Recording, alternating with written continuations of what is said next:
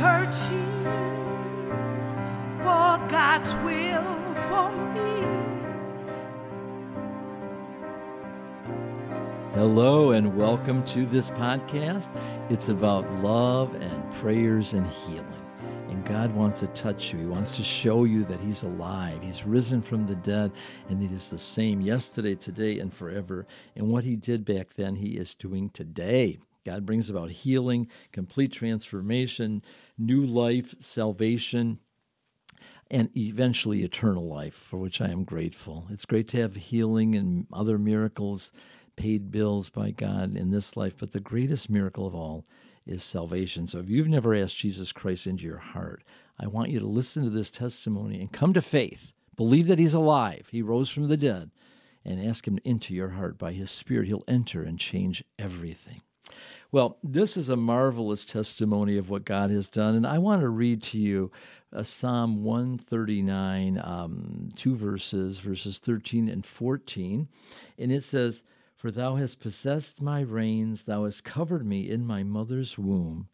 I will praise thee, for I am fearfully and wonderfully made. Marvelous are thy works, and that my soul knoweth right well." Wow. You know, we are conceived, and it's an amazing medical miracle. They still can't understand how life enters into that fertilized egg and develops from one cell to four and keeps multiplying into this amazing creation that we call human beings in life. But God cares for us even from our mother's womb. Even when you're in there, and if you're pregnant and carrying a child, you speak to the child, speak the word. We would speak to our children in my wife's belly and declare things over them. And as they got born and older, I'd whisper into their ear, God loves you. You're going to do great things for God, and you're good. You're a good boy. You're a good girl. And they allow these things to play within their mind. The word, see, the life is in the word. The word was made flesh and dwelt among us, but in Him was life, and the life is the light. So I believe that God cares even from, the mother's womb. And we know that when Mary went to visit Elizabeth, she was pregnant of Jesus, and she said, "Who am I that the mother of my Lord should come to me?" even before Jesus was born. So we believe in the right to life of the unborn. But I want to share this testimony with you to show you how God cares about the unborn, so that if you are thinking about an abortion or you had one, you can just ask God to forgive you, and He'll cleanse you of all unrighteousness. But maybe there's a friend you can talk to and say, God cares about that baby inside your womb. And this is a story about a woman named Rebecca who attended the church, and she was pregnant, and they were very excited about the coming baby, but all of a sudden there was a complication. And I'm a nurse. We've talked about this before, and so I understand it. But the condition is called placenta previa, and that means that the placenta, the part that attaches to the mother's womb and then the umbilical cord to the baby, was covering the passageway out, the cervix. And when the placenta grows over the cervix, it's very, very dangerous. And I even remember in nursing school that I was at this doctor's office, and this pregnant woman began to hemorrhage because the placenta was pulling away, and maybe she was entering into labor, and that's where a lot of women in years past would die in childbirth, because they would hemorrhage to death because there's no stopping of that bleeding. But nowadays they can do a C-section, and they can know beforehand. And so they knew beforehand that her placenta was growing, over the exit way, and she would need a C-section. Excuse me. She didn't want that. So I said, well, let's pray.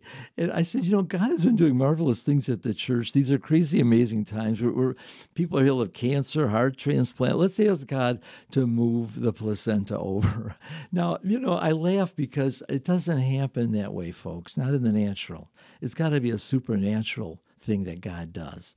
Normally she'd need the C-section and it wouldn't move, okay? Or they would, years gone by, like I said, hemorrhage. Well, anyways, as time went on, and the pregnancy developed, she went to the doctor, and they did the ultrasound, and they told her that the placenta had moved from the area that it was in, that normally this never happens. They don't know how it happened. And she delivered a healthy baby.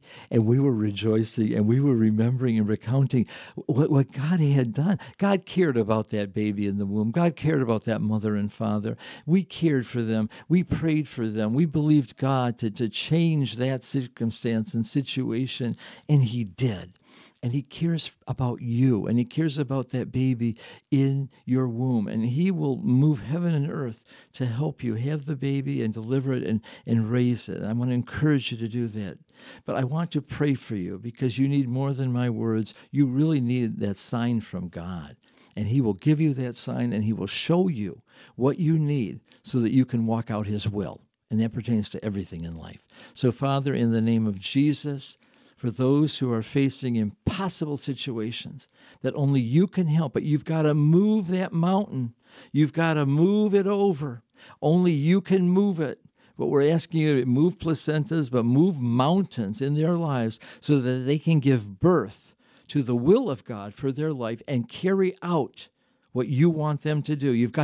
God is moving a circumstance for you right now. You're amazed. You will be amazed. I have a word for some. You'll be amazed at God moving that circumstance out of the way so that you could proceed and give birth to what God has called you to do. In the name of Jesus and for the glory of God.